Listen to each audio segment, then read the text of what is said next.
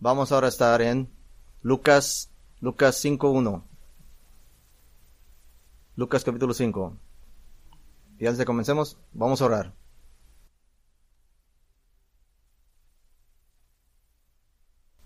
Padre en el cielo, gracias por podernos congregar y orarte de que nos enriquezcas a nosotros.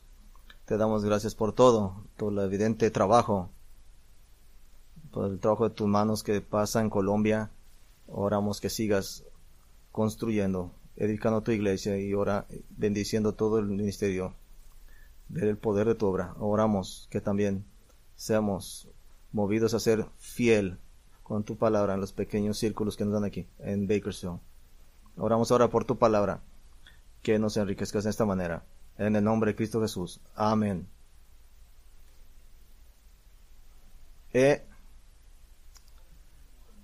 Siempre me ha gustado una buena historia de pesca, pero esta es una de cuando tienes que ser un pescador, cuando vienes en un terreno muy grande donde hay lagos. No puedes tener la licencia a menos que pesques, pero todas mis historias de pesca tienen algo en común. Nunca me envuelven a mí. Siempre las disfruto pescando cuidadosamente a través de otras personas. Otras personas son las que cachan el grande, pescan el grande. Recuerdo una mañana, mi familia estaba en un campo. Cada día vamos a este campo de familia en Minnesota. Y el día de una competencia de pescadería, y estaba determinado. Este año iba a ir a ganar esta competencia. Me levanté muy temprano en la mañana, antes de que todo el mundo se levantara. Fui allá y tiré la caña y otra vez. Y pues estuve ahí como por unas 2 horas tirando la caña. Y ni siquiera nadita. Nada. Pero estaba determinado, paciente, sigue tirando, pescando. Es esto. Es una mentira. Siempre piensas, más lo va a hacer esta vez. Yo creo que esta vez voy a pescar. Bueno, de ninguna manera. Mientras algunos se juntaban en el desayuno ahí en un restaurante, un amigo mío vino donde yo estaba pescando, me estaba hablando conmigo. Me dijo, ¿puedo tratar yo? ¿Calar yo? Claro, yo. Así con mi modo de ser, claro. He estado aquí por 2 horas. Tú no vas a agarrar nada en este lago. No hay nada aquí. Así es que, para hacer una historia larga, pequeña, a la primera vez, boom, agarra el pescado más grande que he visto en mi vida. Yo estaba antes, pero parecía el pescado más grande. Y del mismo lugar donde yo estuve pescando 2 horas, allí mismo donde yo la tiraba. Si hubiera tirado una vez más, hubiera sido mío. Traté tantas diferentes maneras, diferentes cañas, diferentes anzuelos. Pues no importa, pero ya no somos amigos con ese individuo. Toma determinación, paciencia, experiencia, ¿sabes? Y aún con todo un montón de experiencia, de paciencia, está difícil. A veces tienes días terribles, a veces no agarras nada. Pescar no es fácil. Así que esta noche tenemos una historia de pescar, una de mis favoritas historias de pescar, la historia de el gran pescador que siempre pescó. Está en Lucas 5. Y oré mientras estudiamos esta historia juntos. Es una buena experiencia, pero esta historia será sobre usted esta tarde. Lucas 5, lo vamos a dividir en 4 partes. Así es que no va a tener sentido si no os voy a dar por adelantado, porque no tendría sentido. Entonces, escucharlos a través del flujo de esta parte número 1. En esta historia de pesca le puso el título, El Jesús en la multitud. El Jesús en la multitud. Usted ve ahí en versículo 1, Lucas 5:1. Y aconteció que mientras la multitud se agolpeaba sobre él para oír la palabra de Dios, estando Jesús junto al lago de Genezaret. Esta es una ocasión en la presentación de que Lucas, de la persona de Jesús, cuando nos prepara el camino, está preparando el camino de Jesús en el camino de Jerusalén. Toda esta sección del Evangelio para llenar el plan de Jesús. La persona, esta sección, capítulo 4:14, todo a través, capítulo 9, versículo 50, es primeramente enfocado en la persona y el carácter de Jesús. Y Lucas quiere llegar a conclusión, nos quiere ayudar a llevar conclusiones para cuando lleguemos al capítulo 9, versículo 50. Es que la persona del Evangelio de Lucas muestra a Jesús como el hombre perfecto de Dios para su plan, para salvar a los pescadores. El hombre perfecto aquí, para salvar a los pecadores. Ese es el propósito de Lucas. Así es que tiene el propósito aquí en Lucas. Prepara su carácter. Ahora, esta misma sección que comienza en 4:14, en Lucas 4:14, intencionalmente nos mueve un episodio que ocurre antes, después en la vida de Jesús, ahora hasta el principio. Es esta reacción que rechaza en Nazaret, en versículo 16. Entonces comienza esta sección principal del Evangelio de Lucas con una nota sorprendentemente siniestra. Lucas presenta una escena de rechazo de Nazaret para mostrar cómo Jesús sería despreciado y rechazado por los suyos. En esta escena de la sinagoga, Jesús establece bien su ministerio con una cita. Ahora tenemos aquí que Jesús nos pone aquí para... Vamos a Isaías 61, dice Jesús en la sinagoga: el Espíritu del Señor Dios está sobre mí, porque me ha ungido el Señor para traer buenas nuevas a los afligidos, que me ha enviado para dar a los quebrantados de corazón, para proclamar libertad a los cautivos y liberar a los prisioneros, proclamar el año favorable del Señor. Favorable del Señor. Ahora, en los sucesos que rodean esto, se habla de las obras de Jesús con asombro. Tiene una autoridad incomparable. Esta autoridad también se muestra mediante señales milagrosas. En 4:31 puede sanar a los enfermos. En su enseñanza, en su autoridad. En sus milagros nos muestra todas estas cosas. En el versículo 39 puede expulsar demonios. 35 y 41. Y como nos dice 4:40, impuso las manos sobre cada uno de ellos y los sanó. Los sanó todos. No hubo curaciones parciales. No sanó a medias. Fue completamente y total. Y como fue el resultado natural, multitudes vinieron de todas partes. Venían de todos lados. Y vemos aquí en el capítulo 5, versículo 1, la multitud se golpeaba sobre él para oír la palabra de Dios. Es muy un statement grande. Están presionándolo. Pero miren lo que Lucas dice. Para oír la palabra. Se conglomeraban para oír su palabra. Esa es una declaración impresionante. Fue reconocida como la palabra autoritativa de Dios. Palabra autoritativa de Dios. La gente no solo lo reconocía como alguien que tenía una Biblia en la mano, la palabra de Dios. Él mismo tenía las palabras de Dios. Su poder milagroso tenía el propósito de mostrar esto. Él es Dios. Esto parece ser algo muy bueno.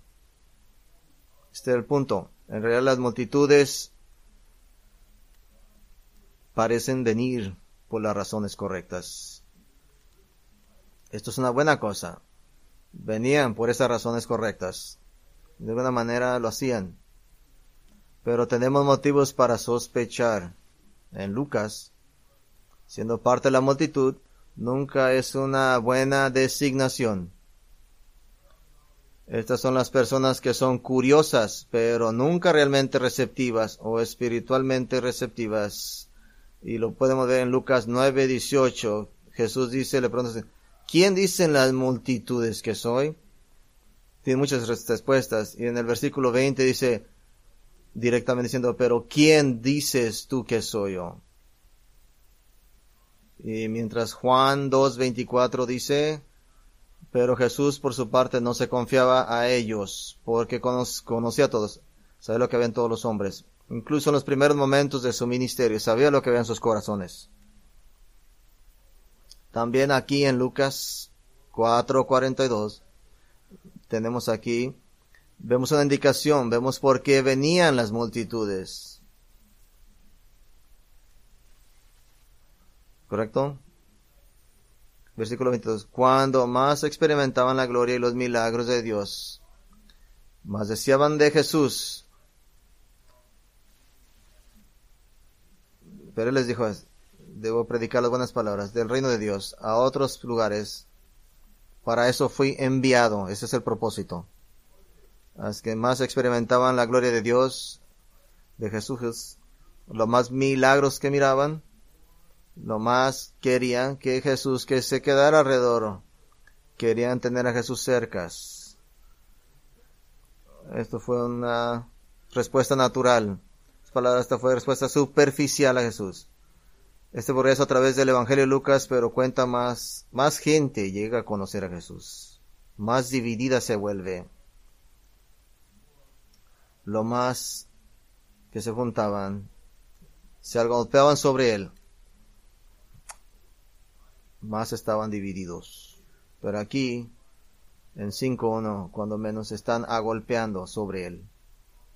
Palabras grandes, fuertes. Se golpea de seriedad, afán, urgencia. Lucas 12:1, otro montón de gente ahí que estaban tan emocionados que se atropellaban unos a otros. Había egoísmo en esta presión, mucho egoísmo en esa bola, en ese montón de gente. De hecho, en este versículo abierto, Jesús está un poco fuera de alcance, en una distancia, en una forma de hablar distante. Y aquí es donde Lucas nos da un turno interesante, parecido al de Lucas, en el estilo de Lucas. Le gusta hacer esto. Le gusta presentar a la persona de Jesús, tomando individuos del montón y enseñar la gloria a través de sus acciones con todos sus individuos.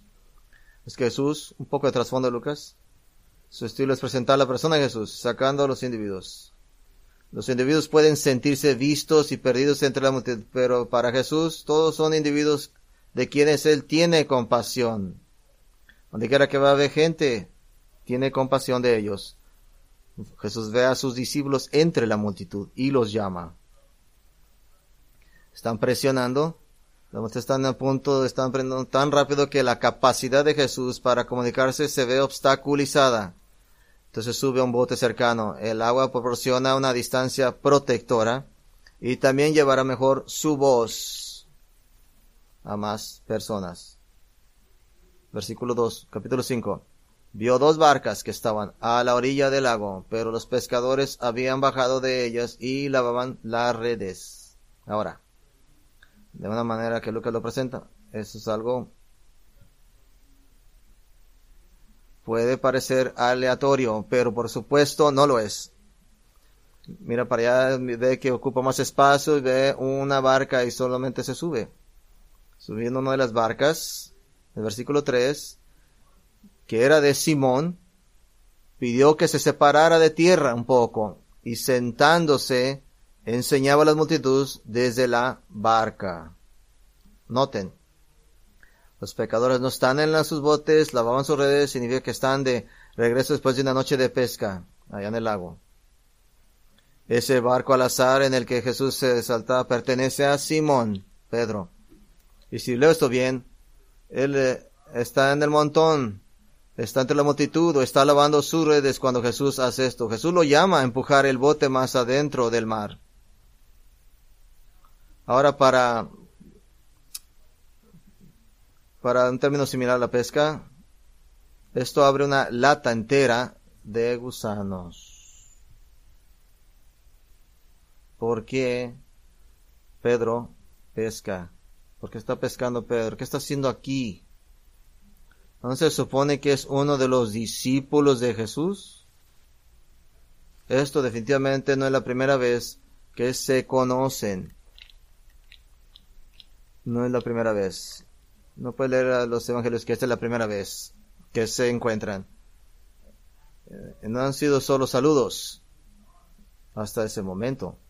Ha habido interacciones legítimas, llamadas serias al discipulado, llamadas muy serias al discipulado. Por ejemplo, Juan 1:35 al 42 presenta el primer encuentro de Jesús con Pedro. En esa escena, Andrés, el discípulo de Pedro, era un discípulo de Juan el Bautista, escuchó su presentación de Jesús como el Cordero de Dios. ¿Y qué hizo él? Siguió a Jesús por un día e instantáneamente tuvo que ir a buscar a su hermano Pedro. Fue entonces, cuando Simón recibió por primera vez el apodo de la roca, trajo a Pedro, a Jesús. Y aquí donde está Pedro se le dice Cefas o roca. Y en Marcos 1, Mateo 4, vemos un llamado similar.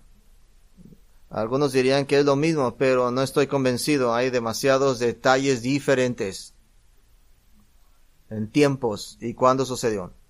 Esto puede ser la tercera vez aquí en esta barca, en esta escena, que Pedro ha relacionado con Jesús. Lucas 5 parece presentar a Pedro como alguien que ya se consideraba un seguidor, un discípulo de Jesús. De hecho, no creo que Lucas se avergüenza de este hecho.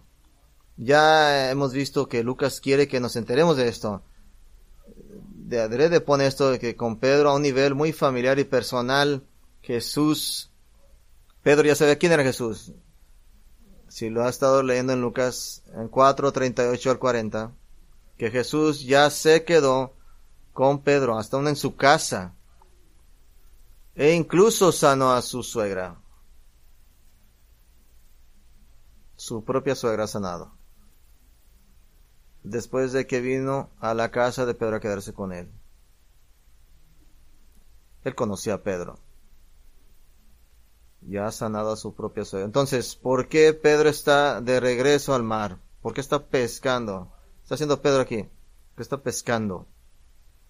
Por la misma razón por la que siempre regresa al mar, a pescar. Después regresó a pescar aún después de que Jesús murió en Juan 21. Lo podemos ver. Pedro es propenso a cuestionarse, a perderse, a andar allá de curioso, propenso a la deriva, propenso a perderse en la multitud, propenso a volver a aquello con lo que se siente cómodo, cuando no se comprende totalmente lo que está haciendo Jesús. Piénsalo de esta manera. Los evangelios no presentan a los discípulos como simplemente seguir a Jesús como si fuera un total extraño. Conocían bastante bien a Jesús cuando los llamó. Hoy, si quieren, lo podemos llamar oficial a Jesús y los demás ministerios del tiempo. Ese es su llamado oficial a Pedro y sus discípulos pescadores a tiempo completo para el ministerio completo de Jesús. Así es que esto empieza una aplicación lateral que vamos a enfocarnos. Que esta historia sea una advertencia y un consuelo para cualquiera que aspira a seminarista en esta sala, en este lugar. Que esta historia sea una advertencia y un consuelo, pero también cualquiera que busque servir y buscar a Jesús en esta vida. Para cualquier persona que quiera servirle a Jesús. Cualquier discípulo, cualquier persona. Esto nos trae la siguiente parte de esta historia. Vemos a Jesús en la multitud. La siguiente parte es Jesús fuera de su profundidad. Jesús fuera de su profundidad. Capítulo 5, versículo 4 dice: cuando terminó de hablar, dijo a Simón: Sal a la parte más profunda y echad vuestras redes para pescar. Aquí hay dos mandamientos. Primero, sal a la parte más profunda. Es un mandamiento, es el original, que es un comando para un solo individuo. Pedro, el conductor, él era el dirigente. Así es que lleva tu barco a lo profundo. Es que Jesús no lo estaba llamando a pescar en aguas poco profundas. Lo estaba que fuera a pescar en aguas profundas. Y en el siguiente mandamiento, echa vuestras redes. Es un mandamiento, como puede adivinar, este no es un mandamiento dirigido a una figura singular, sino a un grupo, tal vez a Santiago y a Juan. Poco claro. No está muy claro aquí, pero eso es para varios. Las redes no eran redes pequeñas, eran redes de agua profunda. Ocupan muchos hombres para tirar todas las redes. Es también una palabra diferente de la que se usa en Mateo 4 o Marcos 1. Es una red más grande que cubría una gran área bajo el agua. Una red arrastrada destinada a ser jalada detrás de uno de los botes, de dos botes, y luego hacia adentro en el agua, y traídos y jalados para mostrar donde cada pez sería atrapado y clasificado.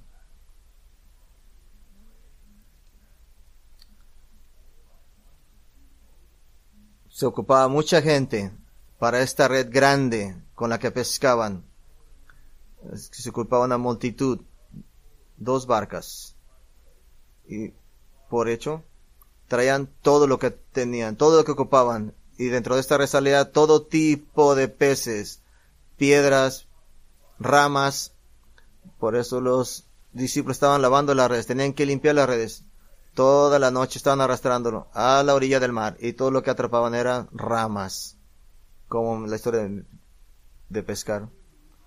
Lo que sigue es la primera palabra que escuchamos de Pedro en el Evangelio de Lucas. Lo primero que escuchamos de Pedro en todo el Evangelio de Lucas, esto va a estar bueno. Esto va a estar bueno. Él es el discípulo con la boca en forma de pie, como John MacArthur lo nombra. Y aprendes mucho de sus primeras palabras. Una mezcla de pie y fe. ¿Correcto? Versículo 5. Responde. 5:5. Respondió Simón. Dijo, maestro, hemos estado trabajando toda la noche y no hemos pescado nada. Pero porque tú lo pides, echaré las redes. Porque tú lo pides, echaré las redes. Aprecio a Voddie Baucham, especialmente este último año.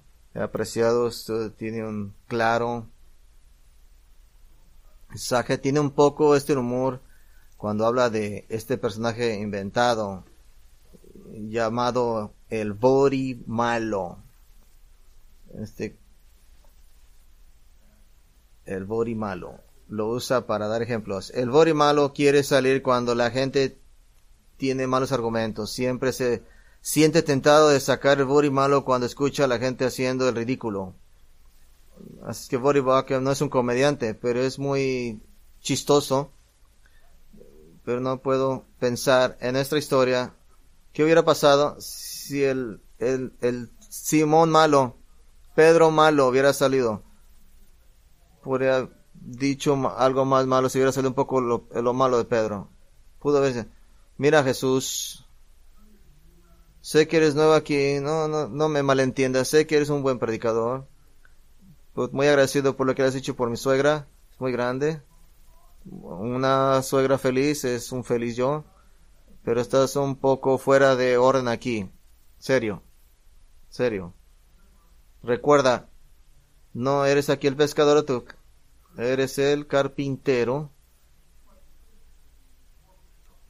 Puedo ver que ¿por qué pensarías que hay más pescado por ahí? ¿Pueden entender eso? Pero así no es como funciona.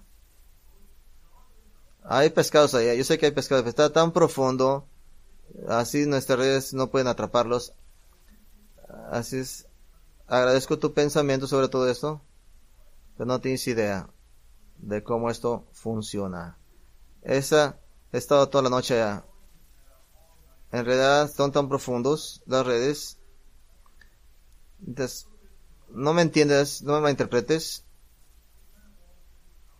Estamos ya cansados. Estamos cansados, estos pescados aquí, no sé qué están haciendo. Tal vez tomaron vacaciones, no sé qué hicieron estos peces, pero no están ahí. Estamos cansados, los pescados están muertos, ya no queremos ir. Usted puede decir, casi Pedro dice eso, con su actitud. Maestro, hemos estado toda la noche y no hemos pescado nada. Pero a tu palabra, tiraré las redes. Algo cambió en Pedro a la mitad de 5b, porque tú lo pides, echaré las redes. ¿Qué tal usted?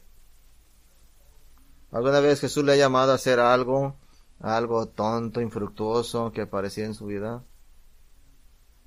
Sin fruto, sin propósito. ¿Cree que debería de rendirse? ¿Para qué me molesto enseñar esta clase el domingo? A los de 4 años no escuchan. ¿Para qué me molesto orar por esa persona que ya se perdió? ¿Por qué me molesto hablándole a aquellas personas en el trabajo en la noche y no les importa? ¿Por qué trato de disciplinar a este pequeño joven? No va a hacer diferencia. Van a hacer lo mismo mañana. Espero que en esos pensamientos que tenemos a veces, que nos recordemos quién nos llama, quién es el fiel. Y perdóneme si, pero en esos momentos podía tirar sus redes de oraciones, de fidelidad, de diligencia, hablando del Evangelio. Una vez más, recuerde quién le llama, de vivir por fe, convicción. Recuerde quién es su Señor. Yo puedo tirar las redes, Señor. Pero vamos a rezar la historia. Mientras tanto, en el barco, las cosas se ponen muy interesantes. Parte 3. El Jesús fuera de su profundidad. Ahora es parte 3. El Jesús fuera de tu liga. Disfrute esta escena de caos absoluto y pandemonio. Versículo 6, capítulo 5. Y cuando lo hicieron, encerraron una gran cantidad de peces, de modo que sus redes se rompían. Entonces hicieron señas a sus compañeros que estaban en la otra barca para que vinieran a ayudarlos. Y vinieron y llenaron ambas barcas de tal manera que se hundían. ¿Algunas notas? Lo que fue una noche infructuosa de pesca después de docenas y denas de lanzamientos, le llevó a Jesús solo un intento, una vez. Amo de lo que dice John MacArthur, una cita, me encanta. No estoy tan interesado en pescar. No me gusta mucho, me gusta atrapar. Quiero atrapadores. Me gusta con verdaderos pescadores. Es más divertido. El primero. A pesar de con ellos, mucho más divertido. Sus redes comienzan a romperse y sus dos barcos comienzan a hundirse. Recuerde, estos son, podrían ser botes bastante grandes. Tal vez sean del mismo tipo en el que Jesús y todos sus discípulos pudieron caber más tarde. Recuerde, también había enormes redes de agua profunda. Esta no era una de esas pequeñas redes circulares que Pedro lanzaba en Mateo 4. Ocupa muchos hombres para jalarlas, arrastrarlas para afuera. Se ocupa mucha fuerza, mucho hombre. Así es que esas redes pequeñas no eran. Esta es una red muy grande, alrededor de 100 pies de largo, o por si tal vez puede ser más grande. Pero nos dice que esto es grande, esta red es muy grande, muy fuerte, para jalar mucho pez cuando sea atrapado. Muy grande, y se está rompiendo así de grande. ¿Cómo sería esa escena? ¿Cómo crees que fue la escena? Imagino la mayoría de alegría de esos hombres que han tenido en el lago, risas, gritos, como locos a sus socios en la orilla, lo más rápido que podían. Pero es interesante, ¿no? Interesante para mí que no nos digan. De hecho, la escena se desvanece a blanco y Pedro se quedó solo ante su Señor y su Dios. Así es que se queda con Jesús. Es muy interesante lo que Pedro no hace aquí. No vemos ese Pedro malo, al lado malo. Como Marcy Sproul diría, mira Jesús, solo una vez a la semana, te voy a dar 75% no, te voy a dar 95%, solo sal una vez al mes, haz esto. Mueve la mano y dinos dónde la tiremos. Ni siquiera dice eso en el todo. Pedro no responde como los demás montones de gente lo hacían. Así que podemos ver esto, cómo Pedro responde al opuesto. Versículo 8. Pero cuando cayó a sus pies, diciendo, aléjate de mí, Señor, le dijo, porque soy un hombre pecador. Porque él y todos los que estaban asombrados por todos los peces que habían atrapado. Así que Juan y los hijos de Zebedeo, que eran socios de Simón, apártate de mí, pues soy un hombre pecador. Un hombre pecador. ¿Qué está haciendo Pedro? Recuerda las multitudes. Jesús era evitar. ¿Qué hace Pedro? Dice esto. Hey Jesús, quédate aquí cerca. Aléjate de mí, Jesús. Aléjate de mí, soy un hombre pecador. Te pido, por favor. Esto recuerda la espantosa respuesta de que los demonios al ministerio de Jesús. Recuerda la escena cuando la revelación, la ira de los 7 sellos del Cordero está siendo derramada. Ellos saben que esto es juicio sobrenatural. Irónicamente del Cordero que hacen los reyes y los grandes y toda la tierra saben que es el Cordero, que Él es el que lo hace. Todos los ricos, esclavos y libres no piden misericordia. Hacen lo que hacen los pecadores. Ellos corren, llaman a las montañas para esconderse de la ira del Cordero, porque están aterrorizados.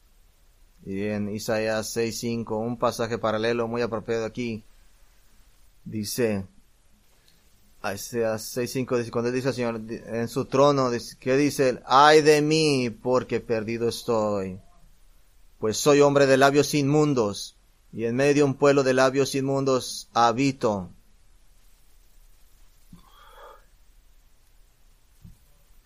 ¿Qué causa esta respuesta?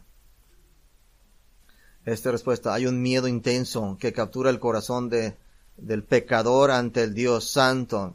Yo no pertenezco aquí. No son parte de ello. Aléjate de mí. Pedro es el primer pecador que encontramos en el Evangelio de Lucas. Y la interacción de Jesús con los pecadores es un tema, modelo de todos los que siguen, incluyéndole a usted. Pero ¿qué en particular causó este miedo? ¿Qué fue lo que causó este miedo? Una comprensión que estaba en presencia de la omnisciencia. ¿Qué causó esos pensamientos? Es esta comprensión de que estaba en presencia de la omnisciencia divina. Es una realización de que está con alguien que sabe todas las cosas. Jesús sabía dónde estaban exactamente los peces. Podía ver todos los peces en ese lago a la vez. Sabía lo que correcto era donde tirar las redes, con precisión. En cada esquina de ese lago, soberanamente. Proverbios dice que hay un temor porque los ojos del Señor están en todos lados, observando sobre los malvados y los buenos. Y Salmo 39 dice que hay un temor. Salmo 139, hay un temor. Si Él puede ver todo bajo estas aguas oscuras, cuanto más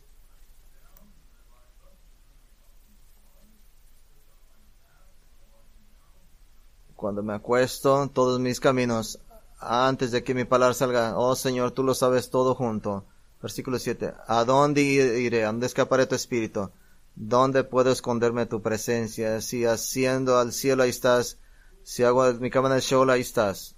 Versículo 11, si la oscuridad me cubrirá, la luz, aún la oscuridad, ahí estás tú. Así la oscuridad aún sale la luz contigo.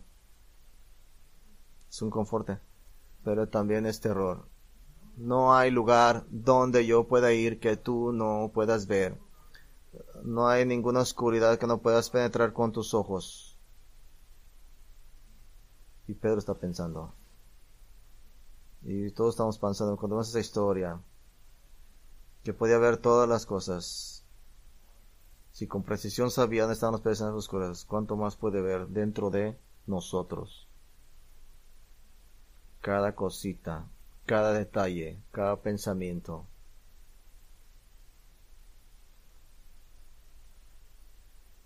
Pero esto no fue solo un milagro, algo que atemorizó solamente Pedro. No es solo que Jesús les dijo dónde pescar. Nunca han visto algo así.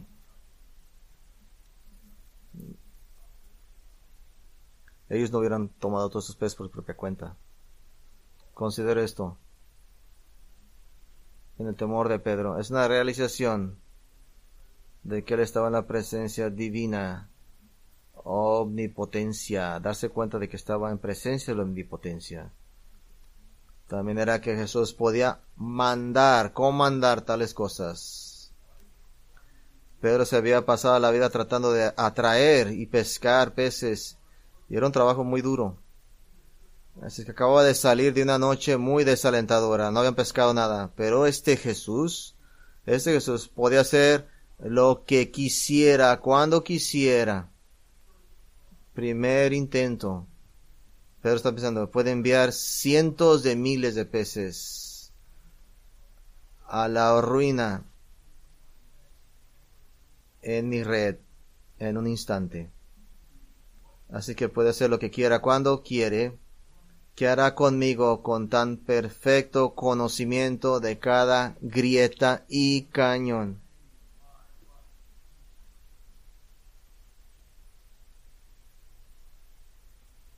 O simplemente una realización de la presencia, de que está ante la presencia de Dios. Era imperfecto y necesario crecer, pero incluso en su conocimiento inicial estaba aterrorizado.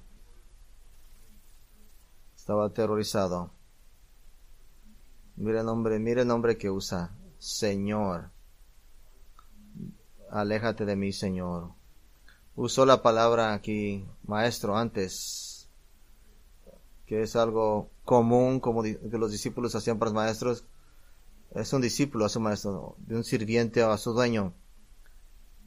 Pero no puede creer que Señor aquí no tenga un peso diferente.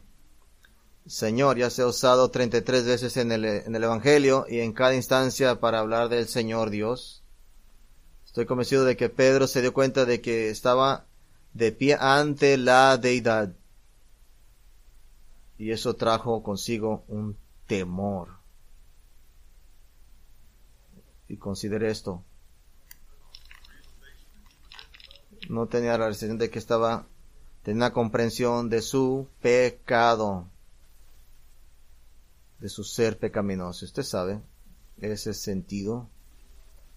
Esto es no solo una conciencia de culpa, parece más repentino que eso. Es el miedo y la ansiedad instantánea que surge no solo cuando haces trampa, sino cuando de repente te das cuenta de que estás en presencia de alguien que lo sabe todo. como pecadores. Como Isaías 6:5, soy inmundo de labios. Una convicción de ciertos pecados, reconocimiento de Pedro de su estado natural como pecador. Ese será el reconocimiento de todos, todo el ser humano. Jamás. Todo el mundo será hoy, en el día de juicio. Como dice Salmo 51:5, soy un pecador, nací pecador. Me he desviado desde el vientre. En Salmo 58:3, estoy en el estado de constante de falta de la gloria de Dios. Romanos 3:23, y merezco la ira de Dios. Como Hebreos 31, horrenda cosa es caer en las manos del Dios vivo. Porque esto no es todo. Él se ha dado cuenta de quién es Él y quién es usted. Así es que usted mismo dirá, apártate de mí. Pero esto no es todo. Piense sobre esto. Recuerde, esto probablemente no debería considerar la historia de conversión de Pedro. Ya era un seguidor en Mateo 4. Ya conocía muy bien a Jesús, 4:38. Lucas 4:38. Tenía en su casa a Jesús. Hasta este punto consideraba a Jesús un amigo. Y lo que es más significativo, tenía la sensación de que Jesús lo consideraba un amigo a él. Considere esto como una aplicación. Es muy posible que si usted, cristiano usted, en esta vida todavía esté mirando una situación futura en la que la santidad de Jesús se le aclare de manera espantosa y más aterrador, una situación futura en la que su propia pecaminosidad e indignidad como discípulo quede expuesta total y dolorosamente. Y es posible que se presente en el área de la vida en la que se siente más seguro, donde usted se sienta más seguro en su vida, confiado. Él estaba confiando en Él. Pero eso no es todo. Piense también en esto. Como diría uno de mis favoritos comentadores, Dale Ralph Davis, en su excelente y muy legible comentario sobre Lucas, es una cosa espantosa y aguda de su pecado e indignidad. Tiene muchos paralelos con la visión de Isaías. También lo consideraría un incidente posterior a la conversión, pero note que también hay una enorme diferencia, insimilaridad. El temor de Pedro no proviene de truenos o relámpagos, no se escuchó ruido, no viene con un destello de la bondad y la generosidad de Dios en el rostro de Jesucristo. Solo un destello de la bondad y generosidad del mismo Dios en el rostro de Jesucristo. Esto es solamente Pedro recibiendo de Jesús un adelanto. Aquí tienes, Pedro. Esto es solo Jesús dándole a Pedro esta sugerencia amistosa por permitirle usar su barca como púlpito. Dios está siendo generoso. ¿Cuál es la aplicación? Yo diría esto: vaya a casa, medite en el mensaje del Evangelio en toda su gloriosa bondad hasta que se estremezca, así que es temeroso. Y qué tan grandioso es nuestro Dios en Cristo Jesús. Este es Jesús fuera de tu liga. Pero todo eso no es sin propósito. Jesús tiene un Pedro humilde. Tiene un objetivo. Considera la última parte. Que Jesús con su presa. Están los discípulos en el barco, en la barca, hundiéndose con un montón de peces. Pero observe que los pescadores se han convertido en los peces. Jesús los ha atrapado. Sus ganchos están en ellos. Note aquí las palabras que Jesús le dice a sus temblorosos discípulos. Estas palabras Estas acciones en 5, 10, 11. Las acciones de Jesús deberían ser maravillosas, sorpresa para nosotros. Versículo 10. Y Jesús le dijo a Pedro, no temas, no tengas temor. Desde ahora serás pescador de hombres. Y después de traer las barcas a tierra, dejándolo todo, lo siguieron. Y siguieron a Jesús.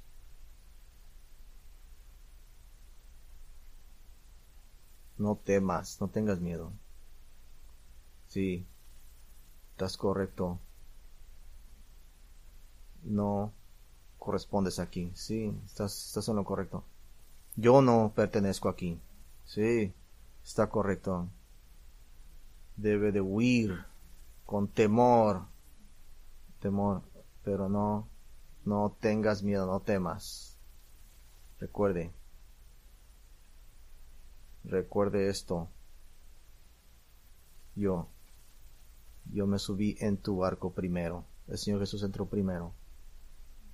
Yo vine aquí en total conocimiento de lo que iba a hacer. Vine aquí.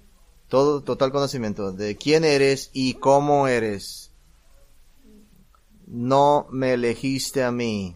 Yo me subí a tu barca. Yo he puesto mi amor sobre ti y te he escogido a ti para que seas mi discípulo. Eres mío y verás cosas grandes, más grandes que estas. Ven y observa. No tengas temor.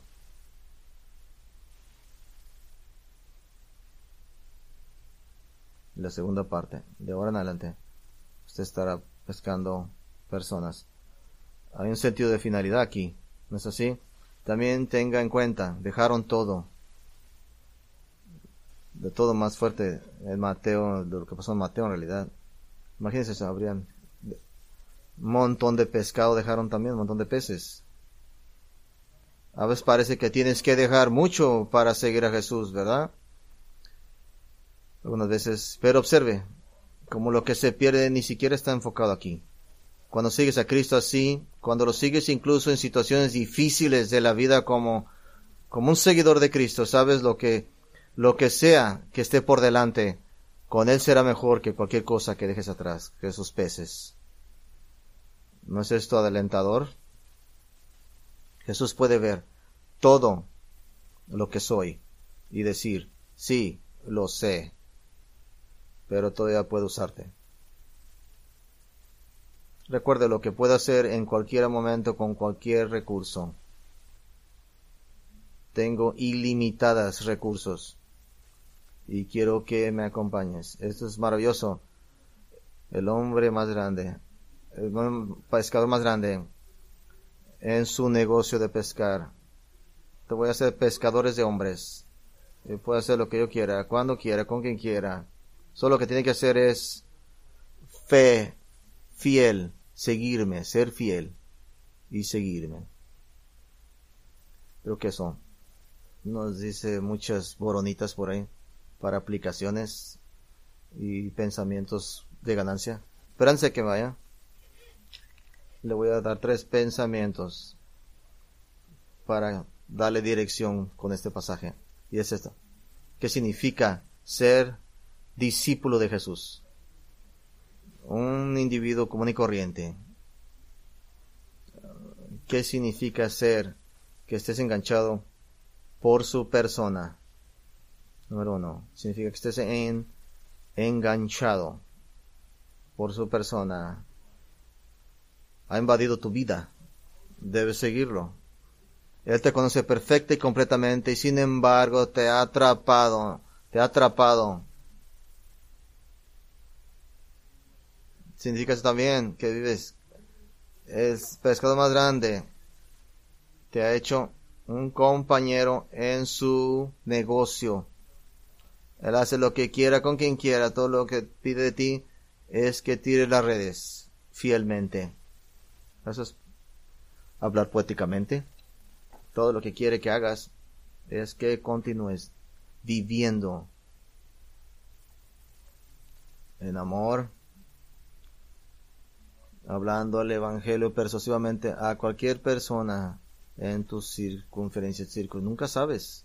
Nunca sabes lo que el lago traerá. Y al último lo quiere decir, tú vives cada día en el constante peligro de tener su gloria y su bondad expuesto, su amor. Llámele ocupación como quiera. Un riesgo ocupacional de ser cristiano. Filipenses 2, 13, 14, con miedo y temblor. Obedecer cada día.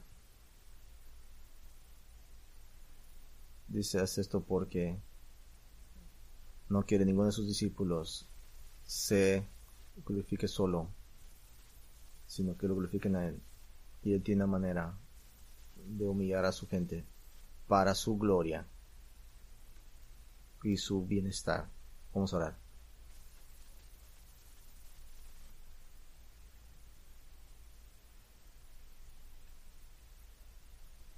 Oro ahora que seamos fieles con estas áreas pequeñas en nuestra vida que nos has dado a vivir.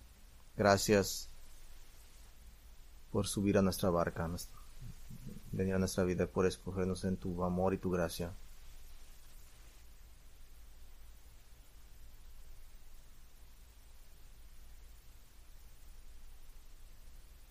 Oramos todo esto en nombre de Jesús. Amén.